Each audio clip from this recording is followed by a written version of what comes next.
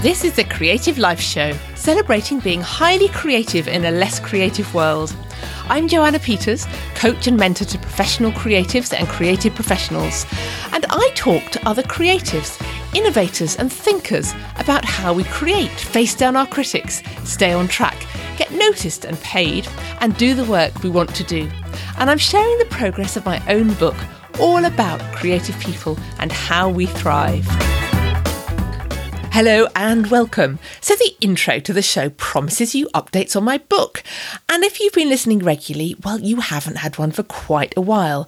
Now, I could use the excuse that I've been busy coaching other creatives to get things done, which is true. Busy with a podcast, which is true, and various other projects. But of course, if I don't prioritise something, it doesn't happen. So this week, I'm off for my own writing retreat. I'm staying in a pretty little village in the middle of England. I'll be meeting a friend some of the evenings, but I'm going to be there to write and think and reflect. I think we instinctively know as creatives the importance of having the right environment. Though, of course, in reality, we usually have to fit things into our busy, messy daily lives around other people and other commitments. But I think it's really essential that we can sometimes find somewhere where we can go deeper, where we can make connections, where we can listen for insights and inspiration and follow our energy. It is the first time I've done something like this, and it feels quite high pressure. It's going to be really interesting to see how I actually respond to it. I think it's going to be fantastic, but it might be a complete disaster. It's more about taking myself away from all that kind of daily life stuff that's completely necessary and fun and great, but it's work things and home things. And I'm going to see what it's like when I don't have those going on around me. So I'll share a bit more about the experience, maybe here, probably also on the blog at joannapeters.com and on Instagram, where I'm joannapeters1. So on to today's show.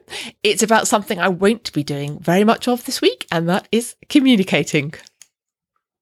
Hello and welcome. So we're talking today about something that can shape whether our day is terrific or frankly awful, whether we get our work out or whether it completely flops. And that's how we communicate. So my guest today is Judy Apps. Judy has just published her 5th book, The Art of Communication, and she's a coach who specialises particularly in the voice, in communication skills and how we connect and influence with others. Judy, welcome to the Creative Life Show. Now, I know it's easy to say we're going to talk about communication, and immediately I start to roll and the anxiety starts kicking in and the reaction is, it's about networking and I'm going to have to be someone I'm not, and I'm going to have to change my body language or change something fundamental about me. Now, I know your approach is very different, which is why I've invited you on. But for anyone who's listening already and thinking, oh no, I don't want to think about how I communicate, why is it so important and really not threatening? Everything we do is communication. We're being bombarded every day, all day, by people communicating with us. And I think a big part of my thesis is that often we're being bombarded with words that don't quite communicate, which don't connect with us. So I think a lot of people have said who've actually made it in whatever field they've made it, that just coming to terms with communication skills, with being able to talk to people and connect with people, has been very important to them.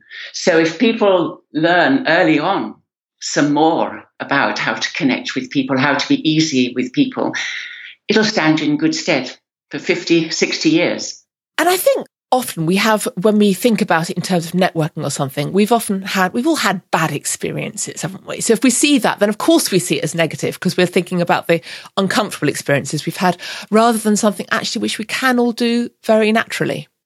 Yes, I was very interested once when I used to hate, well, I probably still do feel nervous at times walking into a room that is full of people. And I talked to somebody who was known to be a very good networker. And I asked her how she did it.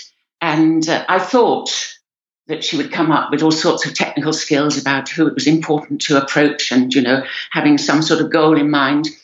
And she said, I just come into the room and I stand there and I I just go by my instincts, she says. I have no idea. I just perhaps feel drawn to somebody. And it was such a serendipitous sort of explanation. I was quite gobsmacked by it.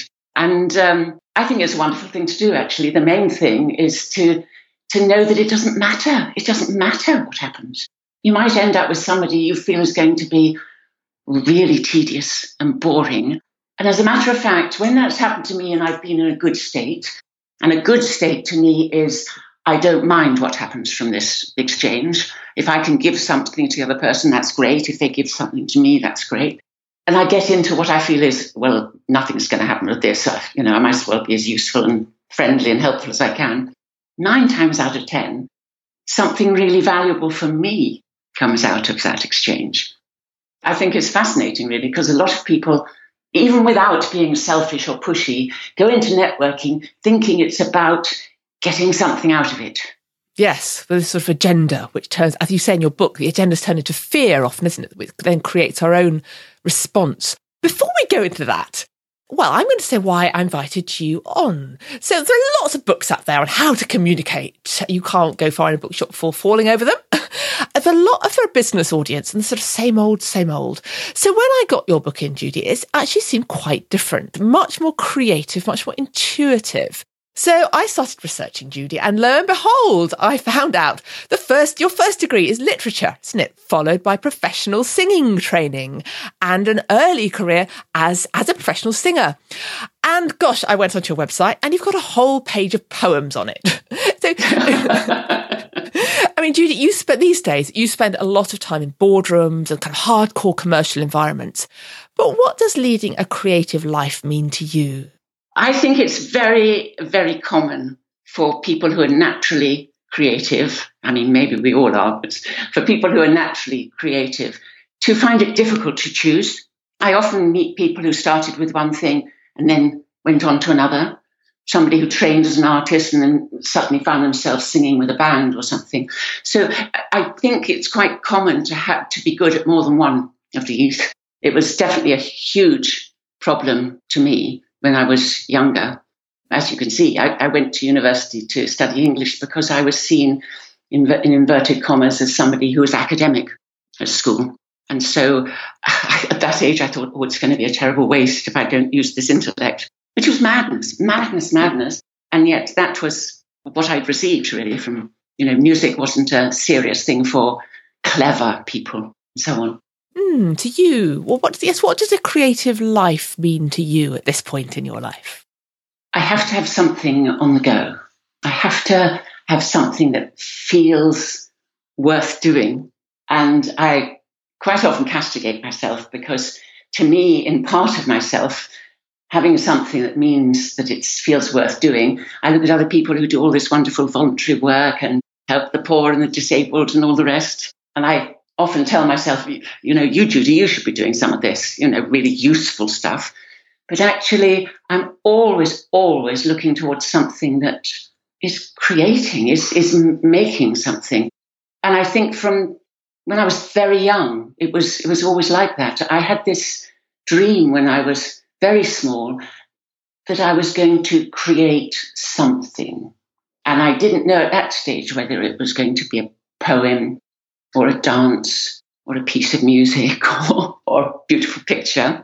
And that has never stopped. It's never stopped to have something on the go. Even after I had children, and of course they're the most creative thing you can do, maybe some people would think. Straight away I started making babies' clothes, and then I started a little wooden toys industry, and then I started running music classes for toddlers, and then I ran paper mache classes and so on. And it always pays back. When you move to something else, what you've been doing is never a waste. It's never a waste. It's always taken into the next thing. Yes, and I love that sense of that creative force that just is I see so much and so many of my guests on this show, which is fantastic. Let's go back, and as always, I'm going to ask you about a story of a particular creative challenge that you have hit. Could you take us through it? Well, the one I thought of was, having told you about all these different ways of being creative, I eventually decided I was going to be a singer And I did win a British Council scholarship to go and study in Rome. And there the whole idea I was going to be an opera singer. And I learnt the part of Rosina in The Barber of Seville. And I went up to Treviso to do an audition. I can remember it now, going into this theatre and how scary it was, and standing there and singing an aria and being knocked out in the first round. It was kind of the culmination of, it's just no good. I'm never going to be really good at anything. It was terribly important at that time because for several years I had really kept my focus on singing, because I had thought, I can't mess around with different things. I've got to stick to one. And a friend who was quite important to me in my 20s said, "You're a bit of a dilettante, aren't you?" And I thought, I must not ever be a dilettante. I've got to focus on this one thing. So I had focused on singing. And it had come to, okay, I didn't even get through the first round of an audition. Okay, for the principal part in an opera in the beautiful theatre of Treviso. However, it was that moment when I thought, it's no good, I'm a failure. And that word failure just stuck. In fact, it stuck, when I was back in England and I was doing bits of singing with other stuff. And then I had children. What a relief, because I didn't have to pretend I had a career anymore. And it stuck. It must have stuck for 15 years. Okay, I love creativity, but I'm a failure. That's interesting, isn't it? The I am a failure, not I have failed at singing, but I am a failure. And the dreams that came after that of being just ready to step onto stage and I'd left my music behind. Those dreams that I'm a failure because it doesn't happen, something goes wrong. So that was the challenge. What was it about that particular audition, do you think, that presumably you've been to other auditions, you'd had, wins and failures? I think it was because in Italy, I was studying incredibly hard. I was at the Conservatorio in Rome, but I also had a most brilliant maestro of singing outside the Conservatoire who taught me singing, and he suggested that I paid him a sum I could afford and he would give me lessons as and when.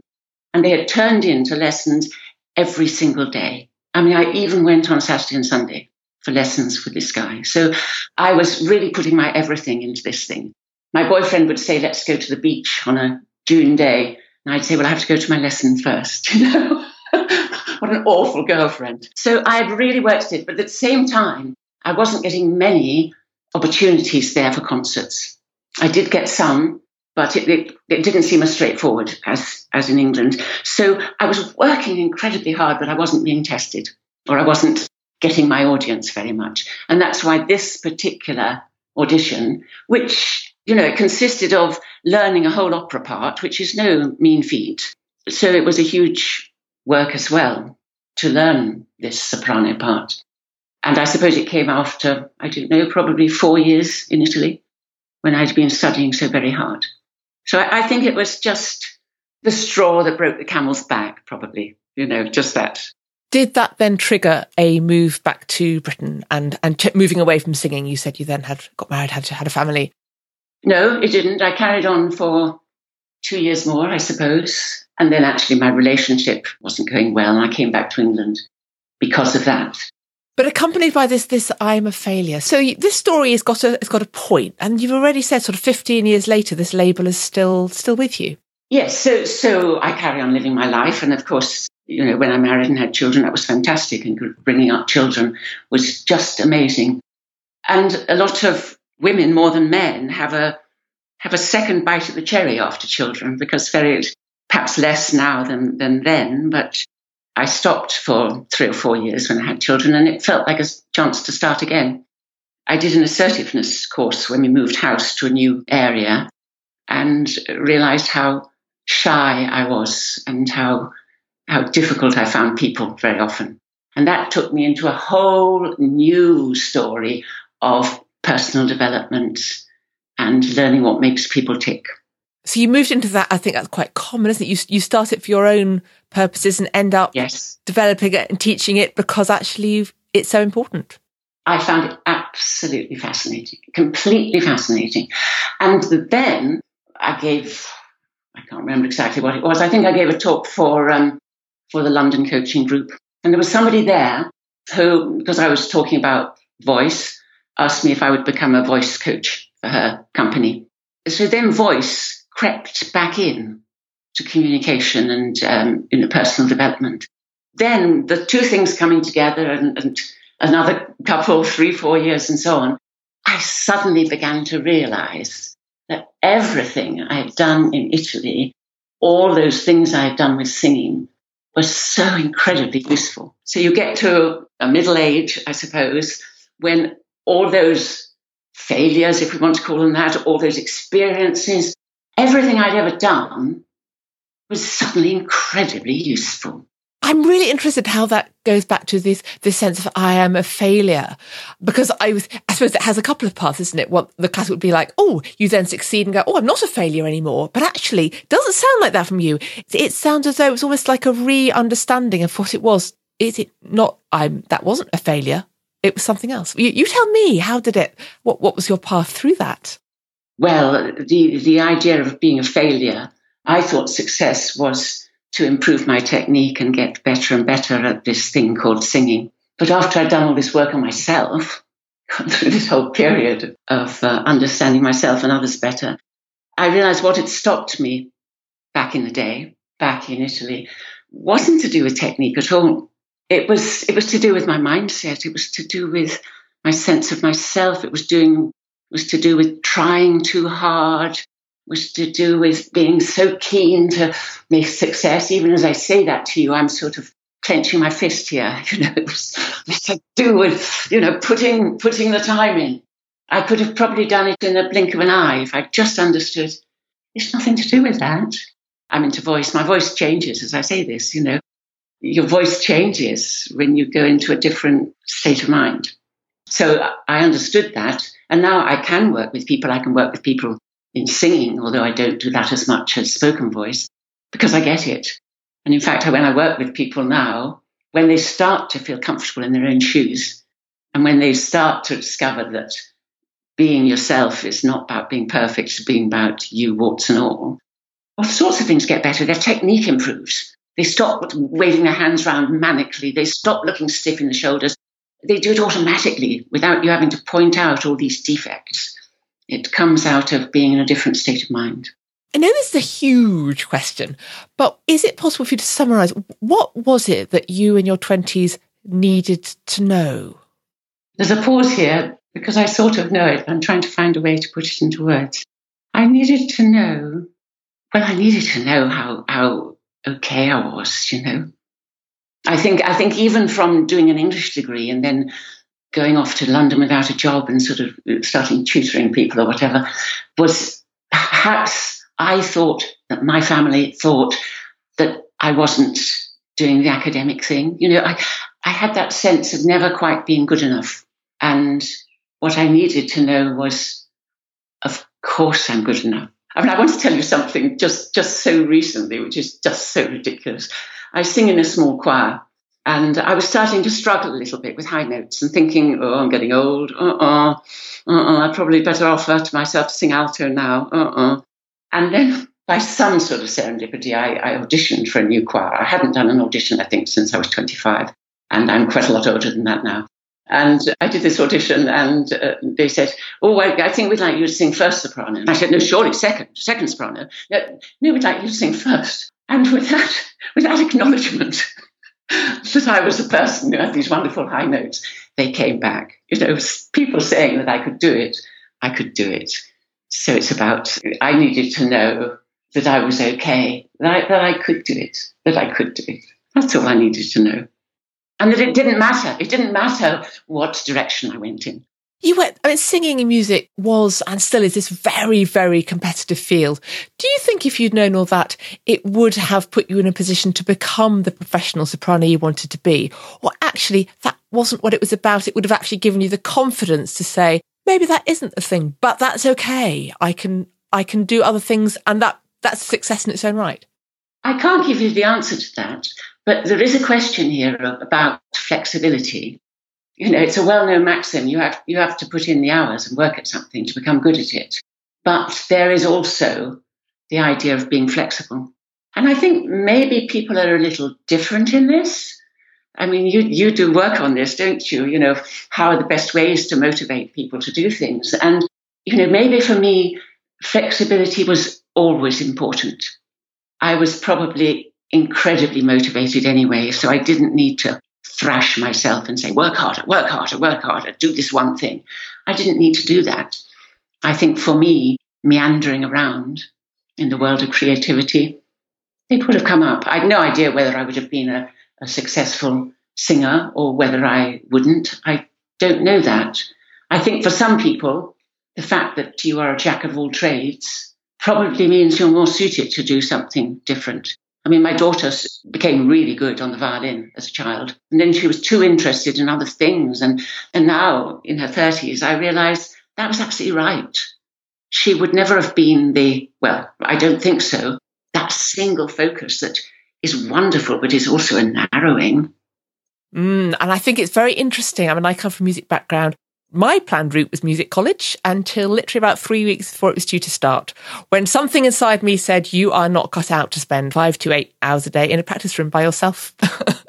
And I couldn't articulate it in those terms. But I think, like you, for me, I'm motivated by the sort of flexibility and the variety. But I think it's hard to know when you've been brought up through a system that values that focus. And as you say, we need that expertise to achieve it. Maybe we need more stories, actually. We need more stories going out there to young people of different ways. Because I have found with working with business, the corporations are so keen that you have followed the route into being employed by them. And if anyone has had a year that wasn't a proper gap year with a proper destination, they want to know exactly, what were you doing? And in fact, those in-between times when you're lost are so important. And the people who do best, in my mind, in their careers have had these lost moments. Absolutely, because it means we've had the courage to do different things and try different things. So having established that flexibility and spontaneity and the courage to sort of own our creative selves is important, let's talk a bit more about the whole issue of communication within that. Because it strikes me, a lot of people I work with professional creatives and creative professionals, and we start off touching on the issue of how we see communication. And I think a lot of creatives, we're naturally very good at being spontaneous. And we're very good at sort of taking in things and responding to the moment. But it also quite easily tips into kind of overwhelm and fear. And particularly we're confronted environments that are perhaps less friendly, with very commercial environments, very hardcore, very corporate, very driven, and it sort of sends us into a bit of a kind of flat spin. I mean, is that something you see? Are creative people, what do we need as creative people to learn to communicate more powerfully? There are lots of answers to that, but the one I'd like to give you is that I think it's very important to meet people where they are. I worked with a female county councillor once she was so passionate, not all are, but she was so passionate about the good she wanted to do. And she found she was ignored. At every meeting, she was ignored. And she was finding it so incredibly frustrating. So we worked together on her joining the people where they are, because once you join with people, then you can lead them easier. So she, instead of doing her, but this is so important, these young kids, they need a place to go. And she was full of this passion and it went nowhere. The next meeting, she started off with, okay, so the bottom line here is, and then she started, to make rational points on what she wanted. And she had everybody's ear and they were all listening to her. And then she was able to move to the vital importance to people's well-being, to the future of young people and so on. So she was able to move into that, but she couldn't start there. And I think as creatives, we need to be creative. We need to be actors, if you like. We need to be able to step into a different place and then lead it to where we want it to go.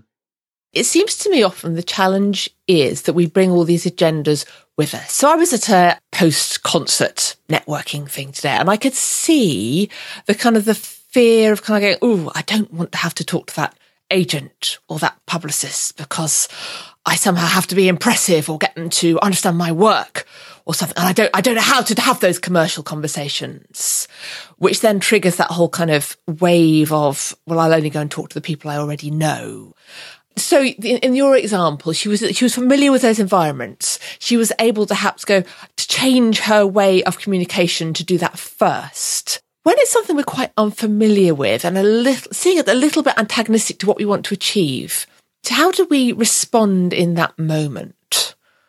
Okay. Well, in networking, when you don't know really what's going to happen, and you maybe see some people you would like to talk to, I always think it's important to remember that they are human beings as well. They are so many people you meet in business. They have the voice, don't they? They have the voice of being incredibly confident, businesslike, organized, rational, and so on. And they can do that really well. But with a lot of these people, you can sense almost a slight tightness in the shoulders, almost as if they're wearing epaulets of, I'm in my role now. Okay, I'm in the role, so I'm absolutely fine. And so you go up and you try to do that to somebody like that. Well, then you will stay. You will stay in that, okay, I'm feeling awfully false here, but let's do our best here. And we talk about rational things and it doesn't go anywhere. But if we remember the other side of them, which is they probably look in the bathroom mirror in the morning and think, oh my goodness, I'm the chief executive, here we go. And then they put on their epaulets as they walk through the door. If we remember they're just human. I remember so clearly one particular networking session which had a really good outcome for me. And it's so often these serendipities. I didn't really want to go to the networking, but a friend of mine, she had this company and she was running it. So I felt out of loyalty I would go. I wasn't looking forward to it. I didn't really want anything specially out of it, but I wanted to make an appearance. So I went in and I was introduced to somebody who worked for the civil service and was in charge of training for the Cabinet Office. And because I wasn't looking to get something out of it, I was just there to talk. And she said, what have you been doing? And I said to her, I've just been doing a study on charisma. It's the most amazing thing, I said. What actually makes somebody charismatic? Because you can have a violinist who's got their back to you on the stage, and yet that person has more charisma than the other person who's looking you in the face. What is it? Isn't it amazing about charisma? Yes, it's fascinating. And she just leapt on this and said, do you know what I'm doing at the moment? We've got all this feedback of our senior managers, and everybody says they lack that, walking your talk charisma. And I've got to find some sort of training on charisma. So started a wonderful series of training courses for me with the Cabinet Office. Now that was because I wasn't looking for anything in a way, because I was just walking in thinking, okay, hello, human being. I wonder where we might touch each other. I wonder what might come of this. And in a sense, just not letting myself completely believe those epaulets. That look of the person who's got the sharp little suit here. Just not quite believing that. I think that's always quite useful too. I think that's really key, isn't it? I think when we're going in with assumptions that the other person in that room is somehow antagonistic or wants something from us, wants to exploit us in some way, or then it immediately puts us on our guard. Yes. Whereas actually, if you're coming across someone in most environments, they naturally will have some interest in you. And I think a lot of the time that creatives forget that less creative people actually want to be more like them. Yes, absolutely. Actually, everyone really dreams of being an artist or a composer or a dancer, and it's actually feel quite intimidated because this person clearly has so much talent, and what do I say to them? Yes, so it works both ways. Isn't that so true? I think it really does, yeah. The one thing that just never works is when you're both wearing your roles like a sort of glossy exterior. You can't connect because there's nothing to connect. You've got this glossy exterior. The only way ever to connect with people and therefore get something good out of it, because then you're being real with each other, is to, well, we talk a lot about vulnerability, don't we, these days? Thank you, Brené Brown. But for ages, it's been that idea of the armor outside, and you have to get through the armor to connect. And inside the armor is always that jelly, that I don't feel very good about this jelly, before you can get to the core of a person. So you can only connect with allowing the fact that, okay, I might be a bit vulnerable here, but I won't put on my armour. Because if I put on my armour or pretending to be something I'm not, I haven't got any chance. I haven't got any chance of anything interesting happening. That's really key, I think. So one question I want to ask you. So you talk a lot about the importance of spontaneity and authenticity in communication and not having this armour, not being over-prepared, I think. But can it be both a skill that we have to practice and something spontaneous? It's a getting rid of stuff, I think. So yes, that's the practice. The practice is getting rid of stuff. So it's not... Judy Dench once said she doesn't like film nearly as much as acting, because acting you're on the edge of your seat because something new might happen, something interesting and different might happen, whereas in film you don't have that. And I thought that's interesting. She likes to feel the fear. So I think, come back to your question again. You probably need to cut this bit out. Come back to your question. What was it? It's addressing the idea of whether that could be a skill and spontaneous. Because what I see is that you go into a meeting or something and it hasn't gone brilliantly. So therefore, you come out and go, I'm no good at presenting to agents. Or that felt uncomfortable, therefore I'm no good at it. And it seems to me that spontaneity and that taking off the armour and being vulnerable is actually something we should see as a skill that we can practice and get better at without it undermining the fact that it is about being spontaneous. Yes, I think the big practice is being at ease, which just means relaxing a bit, which means breathing, which just means taking a breath and, assuring yourself, yeah, things go well, things go badly, but it's okay. So I think there's a lot of that, because once you do actually breathe and release a bit, you're much more able to be spontaneous. So I think there's quite a lot too about remembering to give yourself positive feedback. For example, if I decide, okay, I am going to put myself in the firing line and I am going to say yes to talking at this meeting, and I don't feel quite up to it, I give myself the pat on the back afterwards that I did it. Because my first time, why would it be wonderful? But I did it. Whereas what I do exceedingly well is I come out and the one thing that went wrong, I think, oh, why did I do that one little thing? Or you get feedback from a training course and 24 people have thought it was absolutely fantastic, and one person had this sort of serious criticism, and then you say to yourself, oh, I knew it was no good.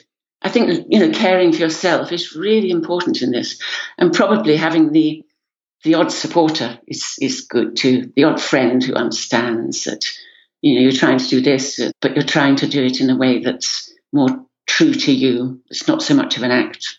Is it also recognising that when you're doing these things, meetings, or whether it's standing up in public and speaking, whether it's a podcast interview or something, that it's okay to get to the end of it and feel completely wrung out and therefore focusing on the end of it when you're new to it? And that's just kind of normal because you've given your all into it. Yes. and it's not a message that you're no good at it.